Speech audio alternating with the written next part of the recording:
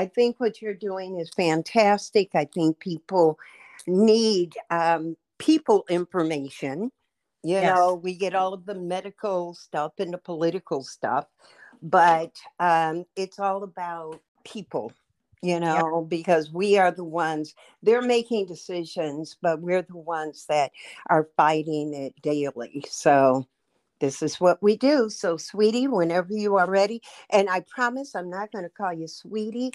I tend to do that a lot. You know what? I've been called much, much worse. So if you call me sweetie, that'll be a compliment, Miss Bonnie. Okay, well, I'm here. I'm ready to roll.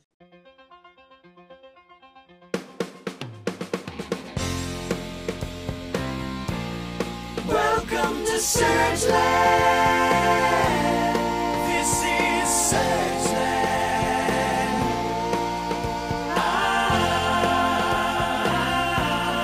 Enter Surgeland.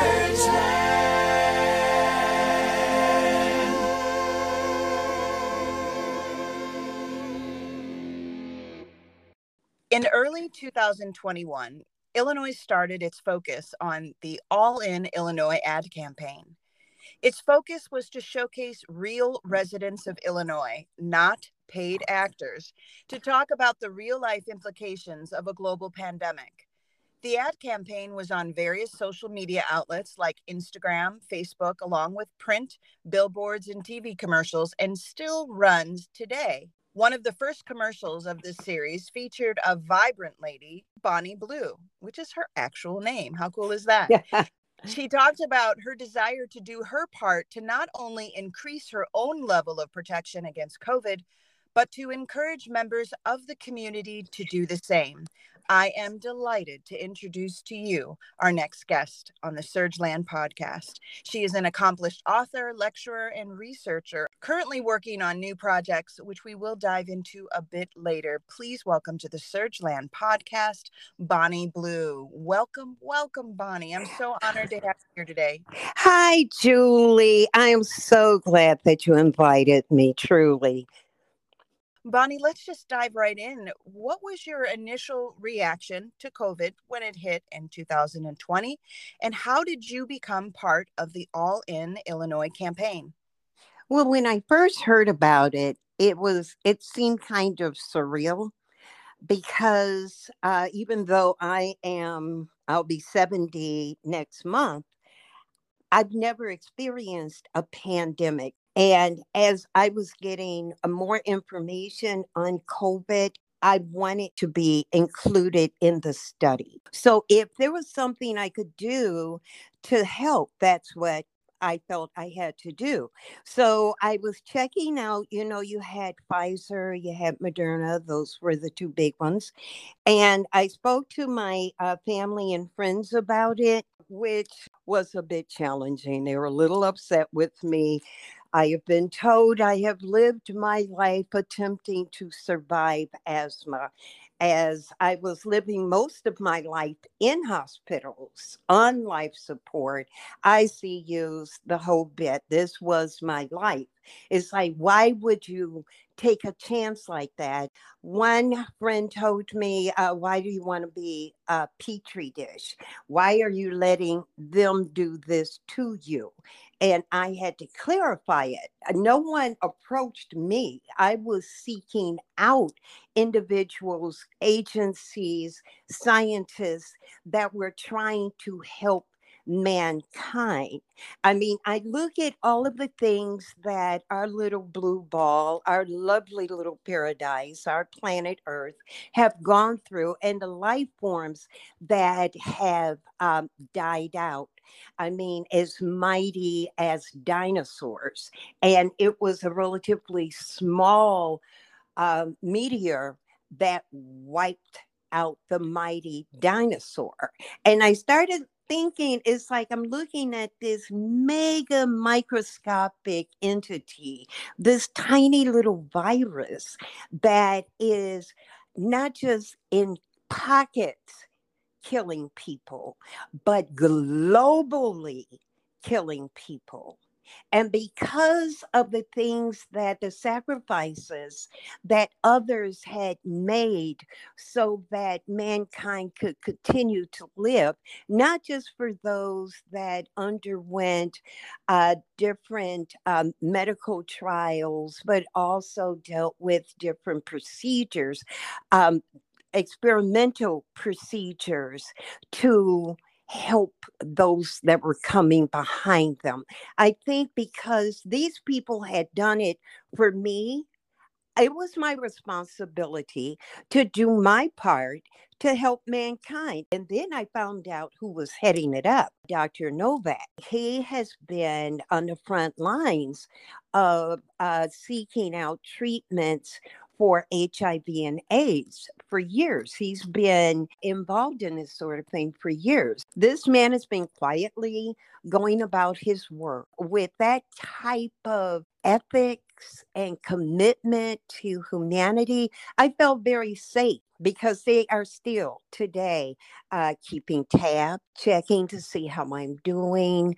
If I call Dr. Novak, and I've done this a few times, and if he's not available right then, by the end of the day, he calls me and he gives me the time that I need to get my concerns out, and he eases those fears. And if I bring something to him that he's not quite sure about, he's going to check it out and get back to me. Well, first of all, Bonnie, kudos to you for not only reacting in a way that helps protect you, but doing the hard research that is so needed when you're making these important decisions that impact your health. Despite the feedback that you got from friends and families that might have not have supported your decision or really understood it, my takeaway is that there have been scientists just working on these very types of vaccines that we are using today to fight COVID and to diminish its effect on humanity. They've been working on these types of vaccines for years and years and years.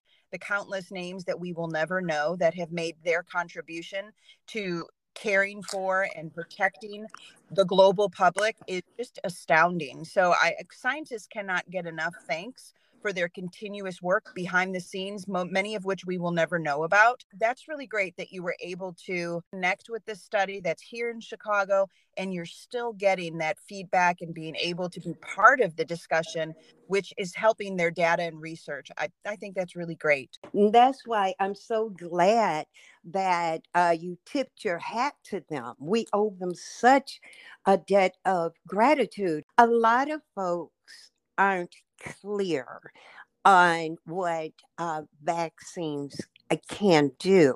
They don't necessarily keep you from getting the virus, but what it will do is reduce its effect of it.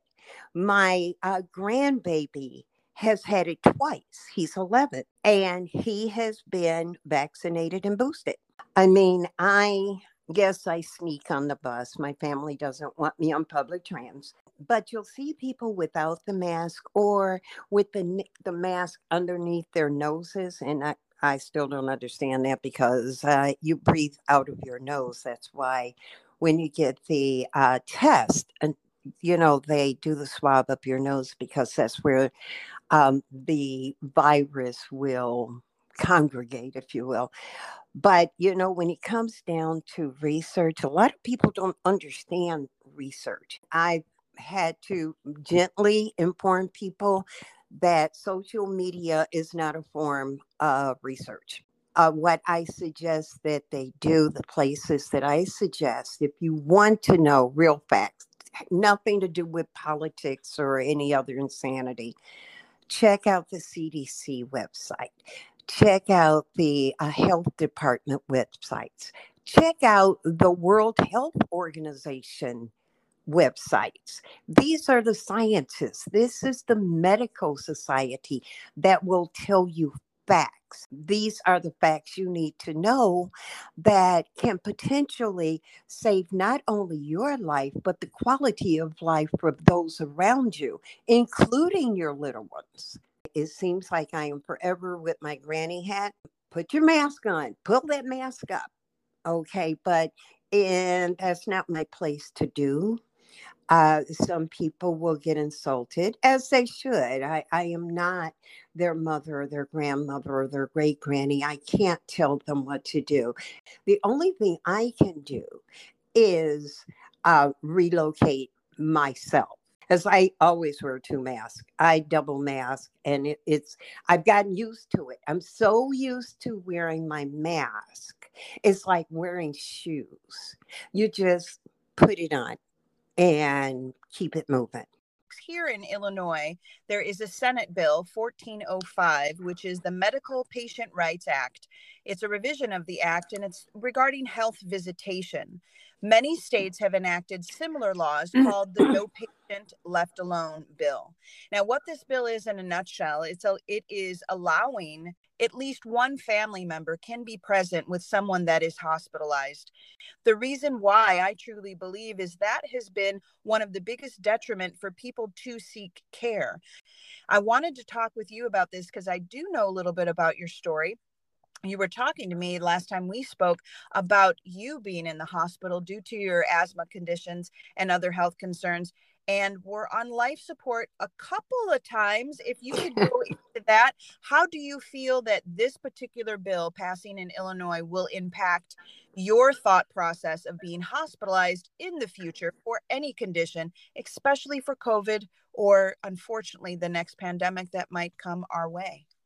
I can't tell you how important this is, because whatever medical issue you're going through, your frame of mind has such a great impact on your recovery. You know, it's like when COVID first came out, it was the giant boogeyman that was coming, and everyone was so fearful of it. And you're right. I have heard of people that it's like, no, I'd rather be with my family, with someone that loves me. I don't want to be in there alone and just flatline. Many times when I have been on life support, you know, most of the time I was asleep, but in ICU, you're in there. There are those weird beeping sounds. You have everything is very sterile, and there is no love in there. It's all technology. When I was in, seeing my family or friends come in my room smiling or acting silly, or even the nurses and doctors and therapists that came in and they had time to talk with me and, you know, just put their bare hand on my bare arm, that made a difference. Having that kiss on my forehead, oh my God, that made me feel stronger. And being denied that I know that would have affected me and probably would have affected my outcome. I think when people are seriously ill, they need that love. That is a special type of medication. Having that hug, that kiss, that love, someone holding your hand, skin to skin, that means a lot. You need human contact, and having this bill passed is as important, nearly, as having the vaccine. It is very, very important. It's that next level in line of recovery. You have the science, and then you have the human factor. That makes a difference. It makes a difference. When you know, like if I were to go through another issue, and being 70, wouldn't be surprised. Not having that human connection is detrimental. So I think that this being passed, and it should be nationally, and having that love there counts. I am so proud of my state. I am proud of all of the people that are working to make this happen. Hopefully this will get passed and will be, a law of the land very soon. I'm very proud of Illinois, as are you, Bonnie, for getting this going. So please look up Illinois Senate Bill 1405, the Medical Patients Rights Act, and the health visitation. We're going to take a short break, and we will be right back with Bonnie Blue.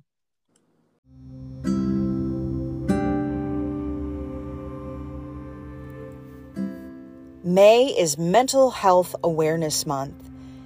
In an attempt to call attention to a cause, we name a day to commemorate a devastating illness, or sometimes a full month to focus on bringing to light prevention and raise money for research. Do you ever wonder what happens to help foster care, compassion, and help for the remaining 364 days of the year?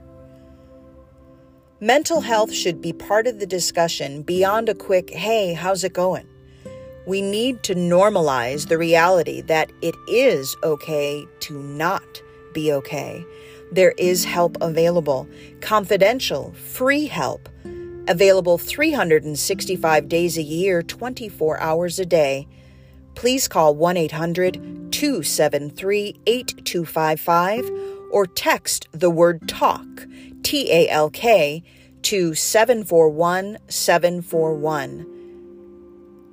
Visit suicidepreventionlifeline.org or the National Alliance on Mental Illness at NAMI.org. That's National Alliance on Mental Illness at NAMI.org. You matter, and our mental health matters. Be well.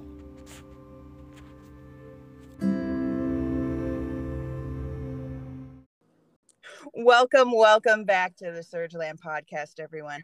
We are still here with Bonnie Blue, and we're going to transition a little bit into talking about her role as previously working on the care provision side in hospitals as a case or care manager. So, Bonnie, what did isolation and patient care look for you on the care provision side, and how long were you working in the hospitals? I was a case manager at Providence Hospital for a number of years. I worked on the HIV team. I loved it. They weren't used to having people be that involved in their care. When you actually get involved in helping them, and they'll be more active in their own care if they know someone else cares. They look forward to seeing someone come in to talk with them and to make them laugh, and they felt better. The reason that I'm bringing this up is that, as I said, these were people that were pretty much the forgotten ones. So their family wasn't there for the most part. But having someone care for them and care about them, coming in, being part of their recovery, that helped their recovery. We saw that their mortality rate actually improved, which is wonderful. When you go in and you're talking to someone that have just received a really detrimental diagnosis, HIV, or the early stages of COVID, people are afraid. They don't know what to do. They don't know what comes next. All that they understand is that, okay, I can die. The same with the early days of COVID, and in some cases, COVID now. I've had patients that during their, what I refer to as their celestial transition, when they knew that prognosis was not at all good, they would want me to be there because they didn't have family that would be there. That was such an, for me, but in them asking that, in that request, that really absolutely showed me how important it is to have somebody there that cares about you, tangibly there. Thank God we have, Zoom and these other things. But like I said before, there's nothing like having someone there with you. I did it for a number of years. I feel very blessed that I was able to do it, that I was in a position to help someone through their darkest hour. Understand, I am no one saint. I just think that it's important to be the type of human being to others that you want them to be for you, or more importantly, to your family. It's the very nature of a disease that we don't know a lot about, and we're trying to protect as many people as possible and navigate through that. But the human connection is definitely really ties into the overall mental health aspect of the damage that this virus, that this pandemic has done, not just to individual people, but to communities, to the world. And we will be dealing with those ramifications. So it's really important to touch base on that. My niece, I had a number of family members, you know, when your family's real, real close. And when COVID first came out, if one person gets it, you know, everybody's coming over for dinner, the whole family gets it. And I had 10 family members that had it, and 4 were in ICU, and one was on life support for a while. And she had, you know, and this was the one that never got sick. She still has problems from time to time with her breathing. My other niece never had any issues with diabetes. Now she's diabetic. You know, but people don't understand that it's not just a matter of, oh, well, I'll get sick for a little bit. I'll be in the house for a week and then I'm fine.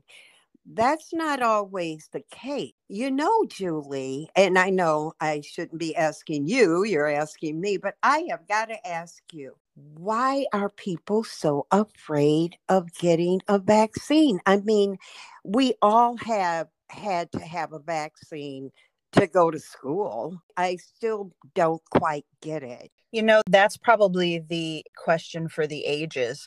I do believe that vaccine hesitancy has its different forms. Some of it is generational, some of it is cultural, but I do believe into the mix now, we do have the political stance, which has muddied the water and angered and inflamed. They think it's a hoax. They think COVID's just something made up. They don't believe it's real. They think it's something created by the Democrats or anybody else, whoever they don't agree with. Such a political atmosphere for that decision as to why is a portion of the people why they do not believe in the vaccine. Because if I get the vaccine, it's going to lessen my chances of having a serious case or being in a hospital due to COVID. Me getting a vaccination does not protect you, nor does necessarily them getting a vaccine protect me. The shift is more so do what is best for you and your individual situation, your health situation, your family. But just because they're vaccinated or not, that's not going to impact you. It's your exposure, how you navigate throughout the world, throughout your county, at the grocery store. It is cultural, it is generational, vaccine hesitancy just in general that is pervasive in the world. But because of this, the political mumbo jumbo has really angered some people on both sides. And that's unfortunate. We really came into COVID coming out of a very, very rough political turmoil. And that's just here in the United States. I mean, every country was going through that to some degree. You make such a good point about trying to understand the other individual's position on it, how to navigate, not making yourself crazy and being respectful of other people's feelings. And like you were saying, just focus on what you can do for you. Do you have COVID fatigue? And if so, how do you combat COVID fatigue? I think everyone has a degree of COVID fatigue. For me, COVID fatigue would be I'm kind of tired of it, especially at my age when you're going to have things happening anyway. This is just another side dish of stuff, and it would be nice for it not to be there. However, it is there. It's not going away because I'm tired of it. I don't want to hear anything else about it. I'm sick of the mask. It's not going away. It is as much here now as it was when we shut down on March 11th, 2020. The way I get through it is recognizing that this is something that I just have to shift a gear in my life and do what I have to do to survive it. My goal is to end up on the other side of COVID, where my grandkids could say, yeah, I remember when there was COVID and people had to do this, that, and the other. This is my opinion. If you don't do what you have to do to survive, you're not going to survive it. Yes, I am tired of it. However, I'm smart enough to know that I need to double mask up because I'm going to be out there with people that are not wearing a mask, but I am not willing to allow someone else's right to not wear a mask, to not do the mitigations that actually work. I'm not willing to let those things affect my quality of life. So yeah, there are things that the double mask I've gotten used to. I know that there are things that I will not be able to participate in. Like my grandson just graduated from college last Saturday. I wasn't able to go because there were going to be a number of people there. And, you have 15, 20 people in the house. Some will be wearing masks, some will not. Some will have them below their noses. They're laughing and talking and eating. And just because I'm aware, I have to adjust what I'm going to do. Unfortunately, and it broke my heart that I wasn't able to be there to see my very first grandson graduate from college. And also on the day before then, a week ago today, my baby granddaughter went to her junior prom. I wasn't able to go. You want to be there with the pictures and the celebration. But I know with my health concerns, I can't put myself at risk like that. And, it's not just me getting sick, but I know for my grandson, if I went and I ended up positive, I could have gotten positive anywhere along the line, but in his mind and in his heart, he would blame himself. So I'm not willing to put that kind of guilt on anybody that I love. So this is how I deal with it. When people come, I'll let two people come at a time, mask up, and yes, I crack windows. Okay, I'm a little tired of it, but I'm not tired of that boring little thing that I do, that inhaling and exhaling. I'm not tired of that. I just have to adjust. Hopefully you're getting enough pictures and the, Oh, yeah. calls and all of that. Yes. Yes. So I am good with that. And we talk, and they were initially doing the whole Zoom thing, but everything is on the phone now. You have FaceTime, you have Messenger, you have all of this other stuff. I miss the hugging and the face to face. And sometimes we do get to do it, but not nearly as much as we used to. So that is how I have adjusted to my new norm. Shifting to the next question, what do you think public health administrators and politicians, for that matter, should be learning and fixing about the health disparities that COVID has magnified? There are so many things, there's so many problems that we have as a society. The disparity is already there. It's been here forever. When I would switch docs, if I had to go to another doc for my asthma, they automatically assumed, because I was a little Black woman, still am, that I didn't understand what was happening. One doctor, one pulmonologist actually told me, and I kid you not, God was there and he shook his head too. It's like he said, well, asthma is triggered by allergies, by pets. Now, and he looked at me like you're talking to a preschooler. Now, you don't have a puppy dog or a pussycat around, do you? And I looked at this man like, Okay, this is not pediatric pulmonology. Okay, speak to me as an adult. If there's a question that I have, I will ask you. For Black people, and I'm not speaking for all Black people because we don't all know each other, all too often we have the same experiences. There's distrust. And the reason that we have distrust, it goes beyond Tuskegee. It's right now. I've been around a lot of docs and I've encountered docs that have God complex. They don't want you to ask a question. If you do, they're insulted.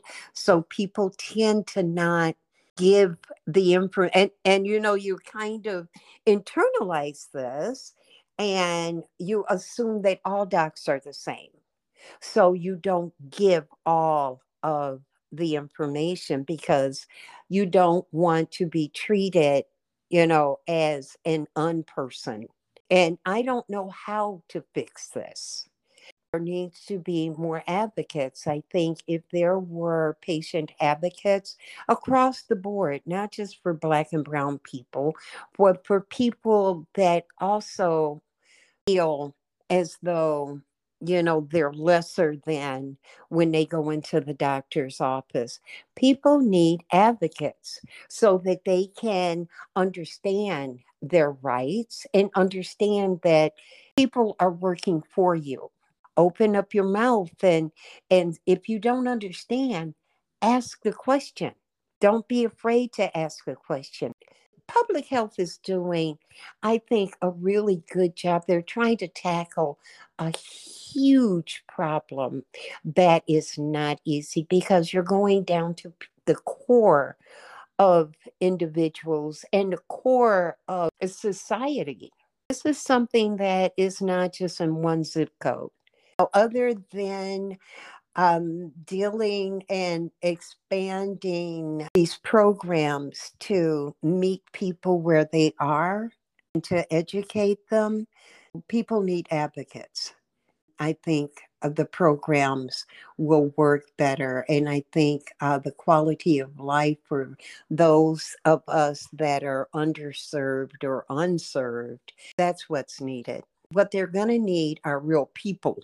People respond to regular folks. People feel more comfortable speaking with an average person because they see that they are where they've been. When I say meeting people where they are, dealing with average people, that's exactly what I'm thinking of. I've had to fire doctors. Don't speak down to me, and don't come in.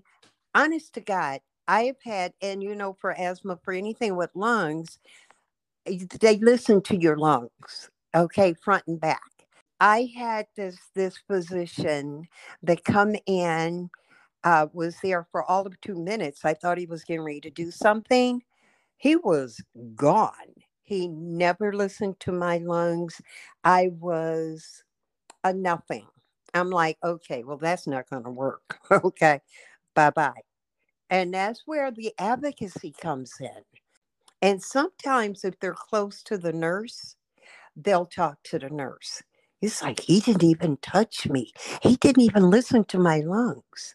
People need to be heard. Someone, an advocate, to tell you, to walk you through things, because if you're not aware, you can't access it. Because there are people that have limited literacy, and they're afraid that they won't be able to do it, and so they don't do it.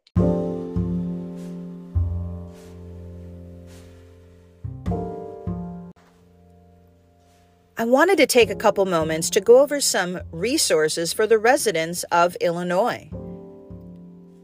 For veterans, to reach a caring, qualified responder within the Department of Veterans Affairs, contact the Veterans Crisis Line. They're available 24 hours a day, 7 days a week. This free support is confidential and serves all veterans, service members, National Guard, and reserves. Call 1-800-273-8255 800-273-8255 or text 838-255. Online chat is also available. www.veteranscrisisline.net. The Illinois Department on Aging helps older people live independently in their own homes and communities. Professional staff will briefly assess the needs, send literature, and write referrals for a range of services such as case management, legal services, transportation, employment, and nutrition services. Please visit the Department on Aging at www.illinois.gov/aging, AGING. You can call them as well at 800-252-8966. That's 1-800-252-8966. In or near the town you live in, a variety of support services are available to address the diverse needs and interests of older adults in Illinois. From those who are active and healthy, to those residing in long-term care facilities and seniors who are living at home. In Chicago, please reach out to the Chicago Senior Services Hotline at 312-744-4016. They're available Monday through Friday, 9 a.m. to 5 p.m. Again, Chicago Senior Services Hotline, 312-744-4016. Also in Chicago, senior well-being checks can be requested by dialing 311 from your phone or online at 311.chicago.gov. If you or a family member are in need of additional nutritional support, please reach out to Meals on Wheels. They do have a national website where you enter in your town or zip code, and it will give you a list of local organizations that are the direct Meals on Wheels contact to serve your neighborhoods. Please reach out to mealsonwheelsamerica.org/find, that's FIND, -meals, MEALS. Again, www.mealsonwheelsamerica.org/find-meals, MEALS. On my podcast website, surgelandpodcast.com, I have compiled a list of resources. One of the big lists that I'm excited to post is a list of local health departments within the state of Illinois, listing contact information, phone numbers, emails, even the physical address. It's important that we stay connected with our local health departments. So please check out surgelandpodcast.com for the additional resources posted and all the ones listed here that will be there for you to view. Additional COVID resources, please visit the Department of Public Health website at dph.illinois.gov. That's dph.illinois.gov. The CDC website is also an important tool to help you navigate COVID in the days ahead. www.cdc, for Centers for Disease Control, cdc.gov. If you are needing at-home COVID tests delivered to your door free, please reach out to covid.gov/tests. The current third installment of Delivered Test in partnership with the United States Postal Service, currently we can get 8 tests delivered to your household. An interesting note as well, you can register your neighbors and other family members as long as you have their name, the address in which they live, and an email address. You can use your singular email address with multiple households. You complete it online at covid.gov covid/tests. So please check that out to get those additional COVID tests. covid.gov, covid.gov/tests. And register a friend or a family member as well to receive their share. Be well.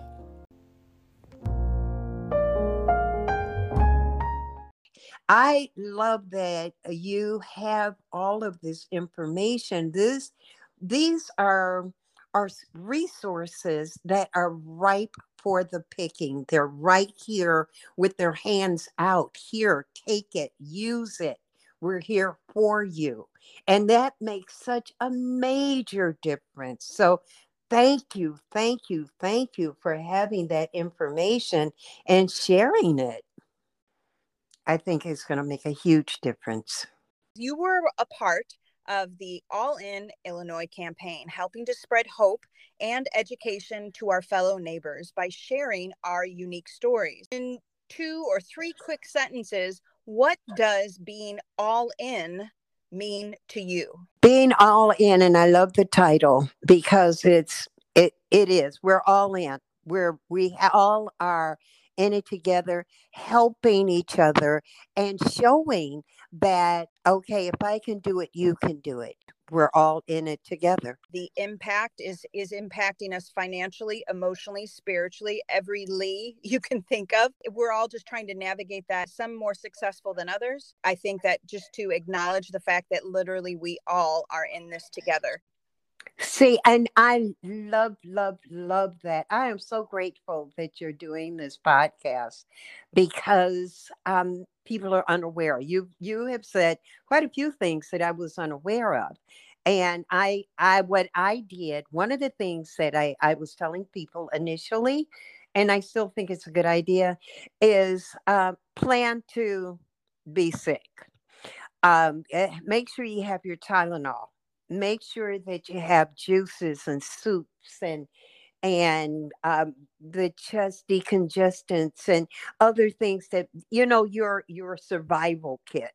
So if it's not too bad, God willing, you have the things that'll make you feel more comfortable. But keeping in touch, I hadn't thought about contacting your doc through my chart.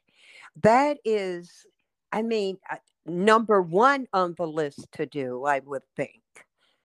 Let's start taking the resources and the plenty that we have. It helps that person feel less alone, less isolated, and builds and rebuilds the sense of community that we so desperately need right now. It doesn't take much to do a lot and to really make a big impact within the little sphere of influence we have, whether it's our floor in our building or our block. Really keeping our eyes open for ways to be the hands and feet that can make a difference and can help us connect and can help us get to that all-important other side of COVID. We can do things like on our own accord within the communities within which we live and make a much bigger impact than really anything a politician can do. Your compassion is contagious. I mean, your passion for what you're doing and educating people and letting them know that, hey, you're not alone. Because everybody is not able to get out. And there are some people that are just absolutely terrified to go out the door. Thank you. Thank you. I appreciate you so much. I really, really do. I think we'll be okay. I think we're going to get on the other side of this. And when we do reach the other side of this, we will see that as human beings, we're better for it. Let's get that going so people can find the encouragement in the day-to-day again. We have got to get back to that. You're so right. You have said to me about people with opposing views, and you're absolutely right. They are opposing views. They aren't our enemy. They just see something differently than we do, and we see something differently than they do. We're all human beings trying to make it from one day to the next. Briefly describe what has been your personal anchor that's gotten you through. I am one of the prayingest sisters you will ever see. We all have and are experiencing some degree of PTSD because we haven't been prepared for what we've been living through. But having my best friends, I call them my sister friends. We're going to talk, we're going to cry, we're going to laugh, we're going to get through. So by the time we're done, and it may be hours later, we're both feeling better. We need that kind of anchor. If we aren't able to be there, or for me, I'm a walker. I love hiking. I love the forest preserve, but I couldn't go out.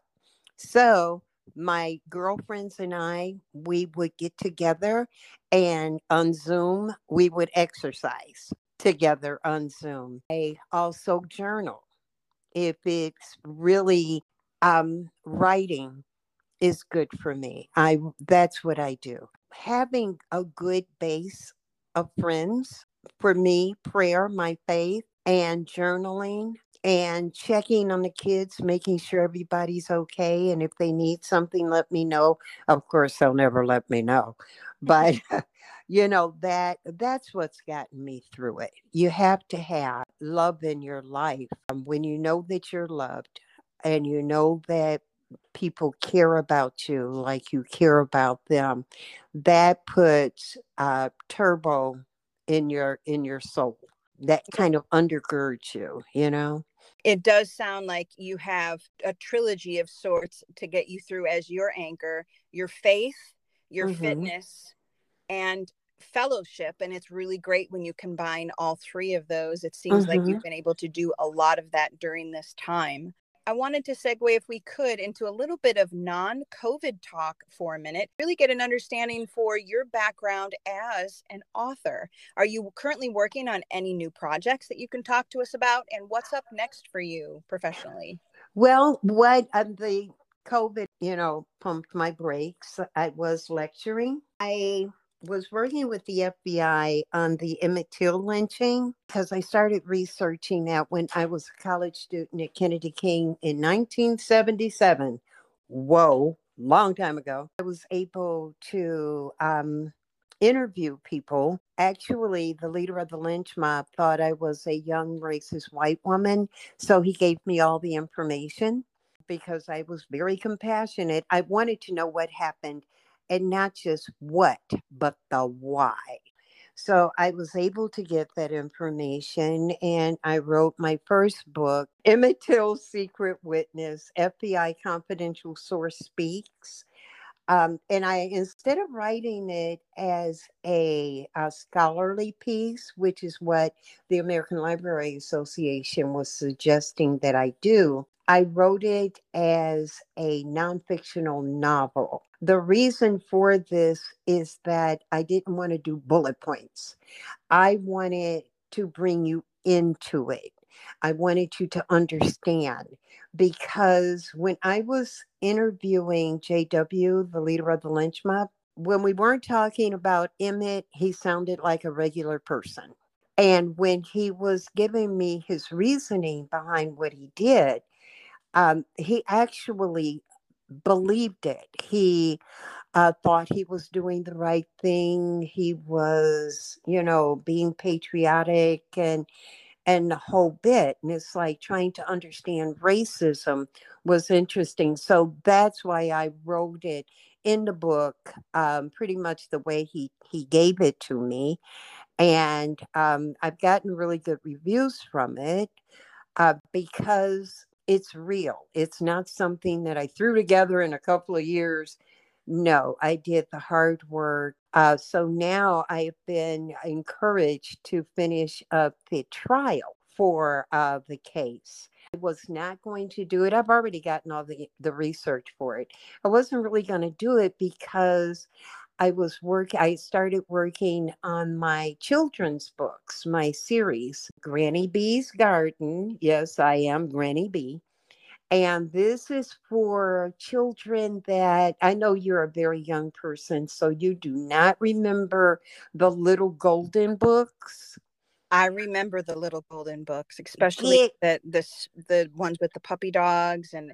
Oh my gosh, yes.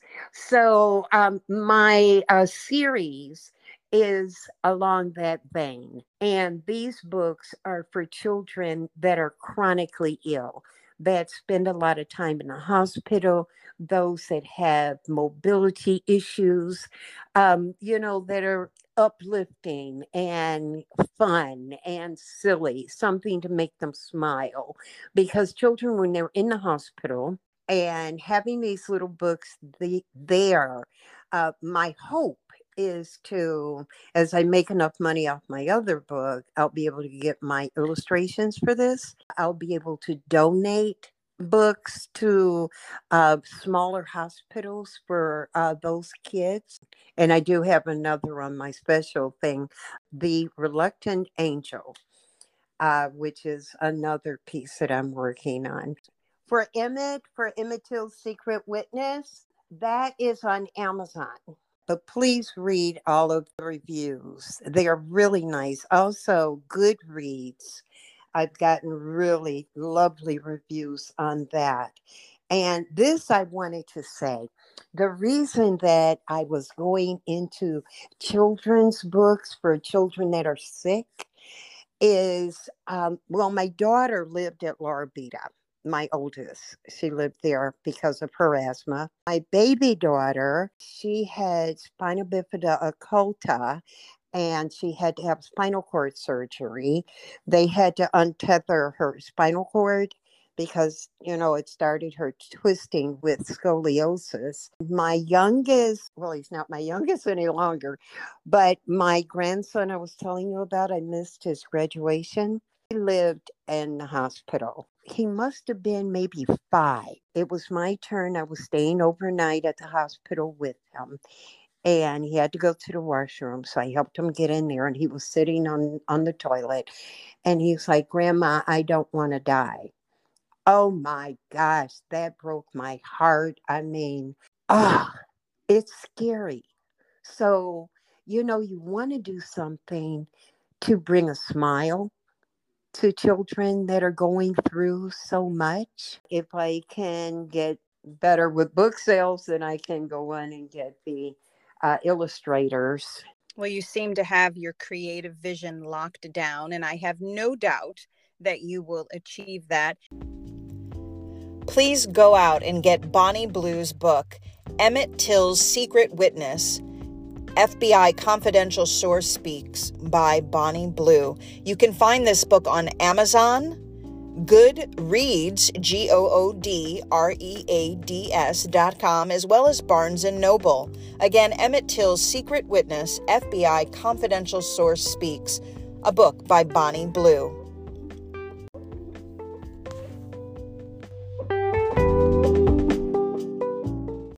Did you ever feel after a brief conversation with someone that they instantly became a good friend, as if you've known them forever?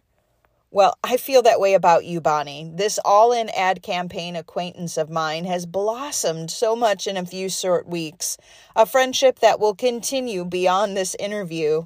Bonnie, don't you agree? Yes, we will. Yeah, we most certainly will. If you were here, I'd give you the biggest hug, because what you are doing is exactly what's needed at this time. I love it. And I appreciate it. Well, this has been an interview with Bonnie Blue. She was part of the All in Illinois ad campaign, which did start in early 2021 and still goes on today, with real Illinois residents talking about their concerns and how they're navigating through COVID. This has been an extension, in essence, a little mini reunion of sorts. Thank you so much for sharing your thoughts and your wisdom. Bonnie, thank you for your time. You be well. Julie, you do the same. I appreciate you. Thank you, Miss Bonnie. You know what? I just love you so much. You are just such a sincere, sweet, and caring people. The world needs a lot more Julies. I mean, seriously.